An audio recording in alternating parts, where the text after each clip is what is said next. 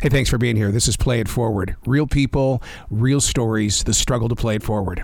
Episode number 537 is with Disney's Leslie Iwerks, the Imagineering story. Good. How are you doing? Absolutely fantastic. I got to thank you. And I mean that in a really big way. I've been on the Imagineering journey since it appeared on Disney Plus. I got to see the pictures before the book. And so therefore this book, oh my God, it takes me deeper into the story.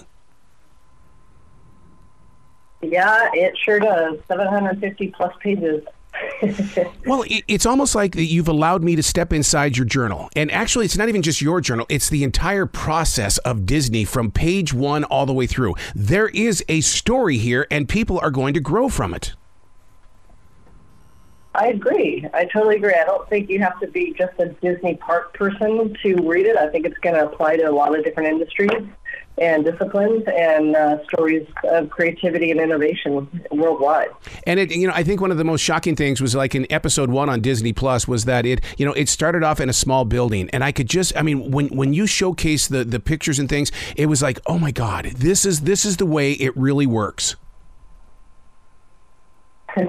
Totally. I mean, it really did start out in a small way with this ragtag group of artists and animators and designers and art directors and writers, and ultimately kind of fell into lockstep with Walt's vision, a creative vision to build a park unlike anything anyone had ever seen before.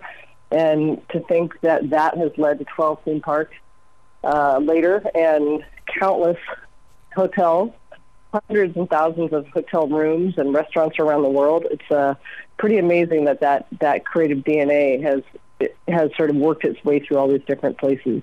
And it starts off with belief and trusting, doesn't it? Because, you had to believe in Walt's vision, and all of a sudden then the team starts to grow, and now you've got to trust that there's going to be a vision that becomes the reality. Yeah, I mean, he believed in people. He believed in people's talents more than they believed in their own talents themselves. He could see through somebody and say, like Blaine Gibson, for example, who was an animator for Disney Animation.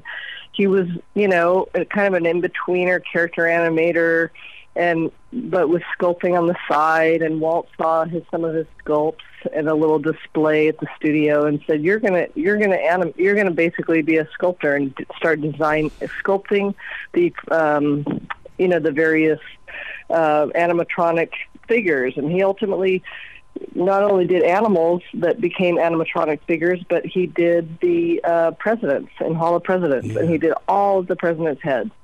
And here he was, this just little guy, animator, partially sculpting, and then now he's doing all these amazing photorealistic heads.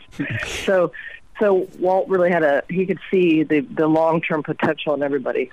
Well, see, and that helps me understand Tommy Morris's comment when he says that, there were many times that they were encouraged to forget who they were. In other words, they got to be the artists that they are. They, because artwork comes from everywhere. Your surroundings, the universe, everywhere. Yeah. No, absolutely. And I think that's what's fun about Imagineering is it's the blue sky development process is truly blue sky. You look up at the blue sky, you can think of anything you want. And there's a lot of work and time that is spent in that phase to think outside of the box and to think inside the box, and then turn the box upside down and tear it apart and rebuild it. And so, that's just what they do. It's so funny that I love the word Imagineering, because in radio, I didn't like being called, well, he's the producer. He's the commercial producer. I always called it audio architect. And so Imagineering is like it was built, the concept, and then all of a sudden the team. And the team is still just as strong, if not stronger today. Yeah, for sure. I mean, so many disciplines go into Walt Disney Imagineering, and they've got over 500 patents and technologies all over, from ride systems to animatronic figures to ways in which things are sculpted and carved and digitized, and projection technology. And I mean, there's so many things that go into any one attraction. but it's all storytelling at the end of the day. It's how do you tell a great story and then use the tools that are out there, or imagine the tools that can be there in 10 years and build towards that. The book is for business leaders. It's for everyday fans of Disney. It's for everyday people. And what I think the thing that really charges up my imagination is the fact that the only photographs are right there in the beginning, and the rest of the book is what you put on the page. And it's like you see it inside your imagination, which really takes Imagineering right to the test. It says, look, imagine it. It is possible. It will happen. Yeah, it was definitely more of a challenge to put it on paper than it was to film it and show you and take you there. But you know, when we did the series, I interviewed over 200 people. I traveled all over the world to these parks, went behind the scenes, had unprecedented access. I was up inside the Matterhorn. I was crawling around Pirates of the Caribbean. I was down in the bowels of the Haunted Mansion. I was, writing ride systems before they were even finished. You know, just really getting a sense of the creative process. And so to me, you know, I just really wanted the reader in this case to be able to imagine it in a way that the series, you know, couldn't do. The level of detail that we were able to put into the book, you know, was gratifying for me, because you just can't put all that into a 6-hour show. Yeah. So well, I'm just grateful, because the series was originally 90 minutes, commissioned as a 90-minute film, and we built it out because we had so much material, and ended up cutting in at 6 hours. So they loved that and put it on Disney Plus. So we were very fortunate. And then Wendy Lefcon at Disney Publishing said, "I know you have so much left on the cutting room floor. How would you like to do a book?" So it was great. Well, I love the story. It's to infinity and beyond, in the way that the way that it looked like the land, there wasn't enough land there, and you had to build that giant castle, and the way that everything just came together while not offending those that live in China. I mean, you brought two worlds together in one place, and my God, the people came.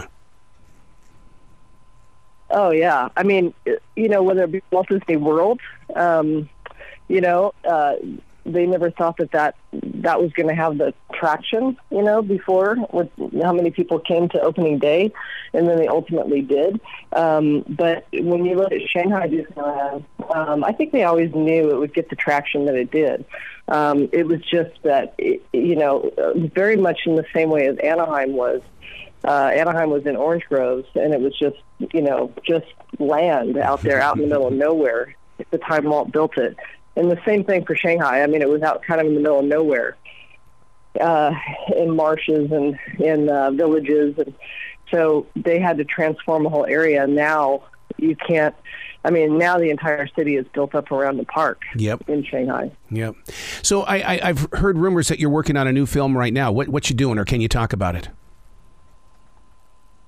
Well, I have one project that we just finished. It's for Warner Brothers. It's the history of DC Comics. So it's a 3-hour documentary that we were able to interview all the original artists and creators and people through time. So that was really fun to chronicle that story. And then I'm also I'm in production on a new series with Warner Brothers that you'll hear about soon. They have not announced it yet, but we have been thick into production. And I'm also in development with Disney on another series. So all this will be announced at some point, hopefully soon. But you're part of the storytelling field as well. I mean, so many times we think the storytellers are those that, write the story itself and then go over and do the production and stuff. But you are carrying a legacy with you, and you take that quality with you the entire way. You are opening the door for a lot of women who want to be leaders in making films. Oh, well, thank you. I'm very fortunate that I, don't really think about being a woman, but I just do my work and appreciate the opportunities that come my way and the offers that come my way. I love working with talented women in every level of production. And I'm very blessed right now to be working with 3 producers on my show that are all women and extremely talented, hardworking, and it's just great. It's just a joy. Wow. It's in a book form, and it's also on Disney Plus. Imagineering. I can't thank you enough for what you are doing, because it does open imaginations, and it helps people believe in the spirit of art. Thank you. Appreciate it. Please come back to this show anytime in the future, Leslie. The door is always going to be open for you. Oh, thank you. I will pick you up on that. You bet. Be brilliant today, okay? All right, you too.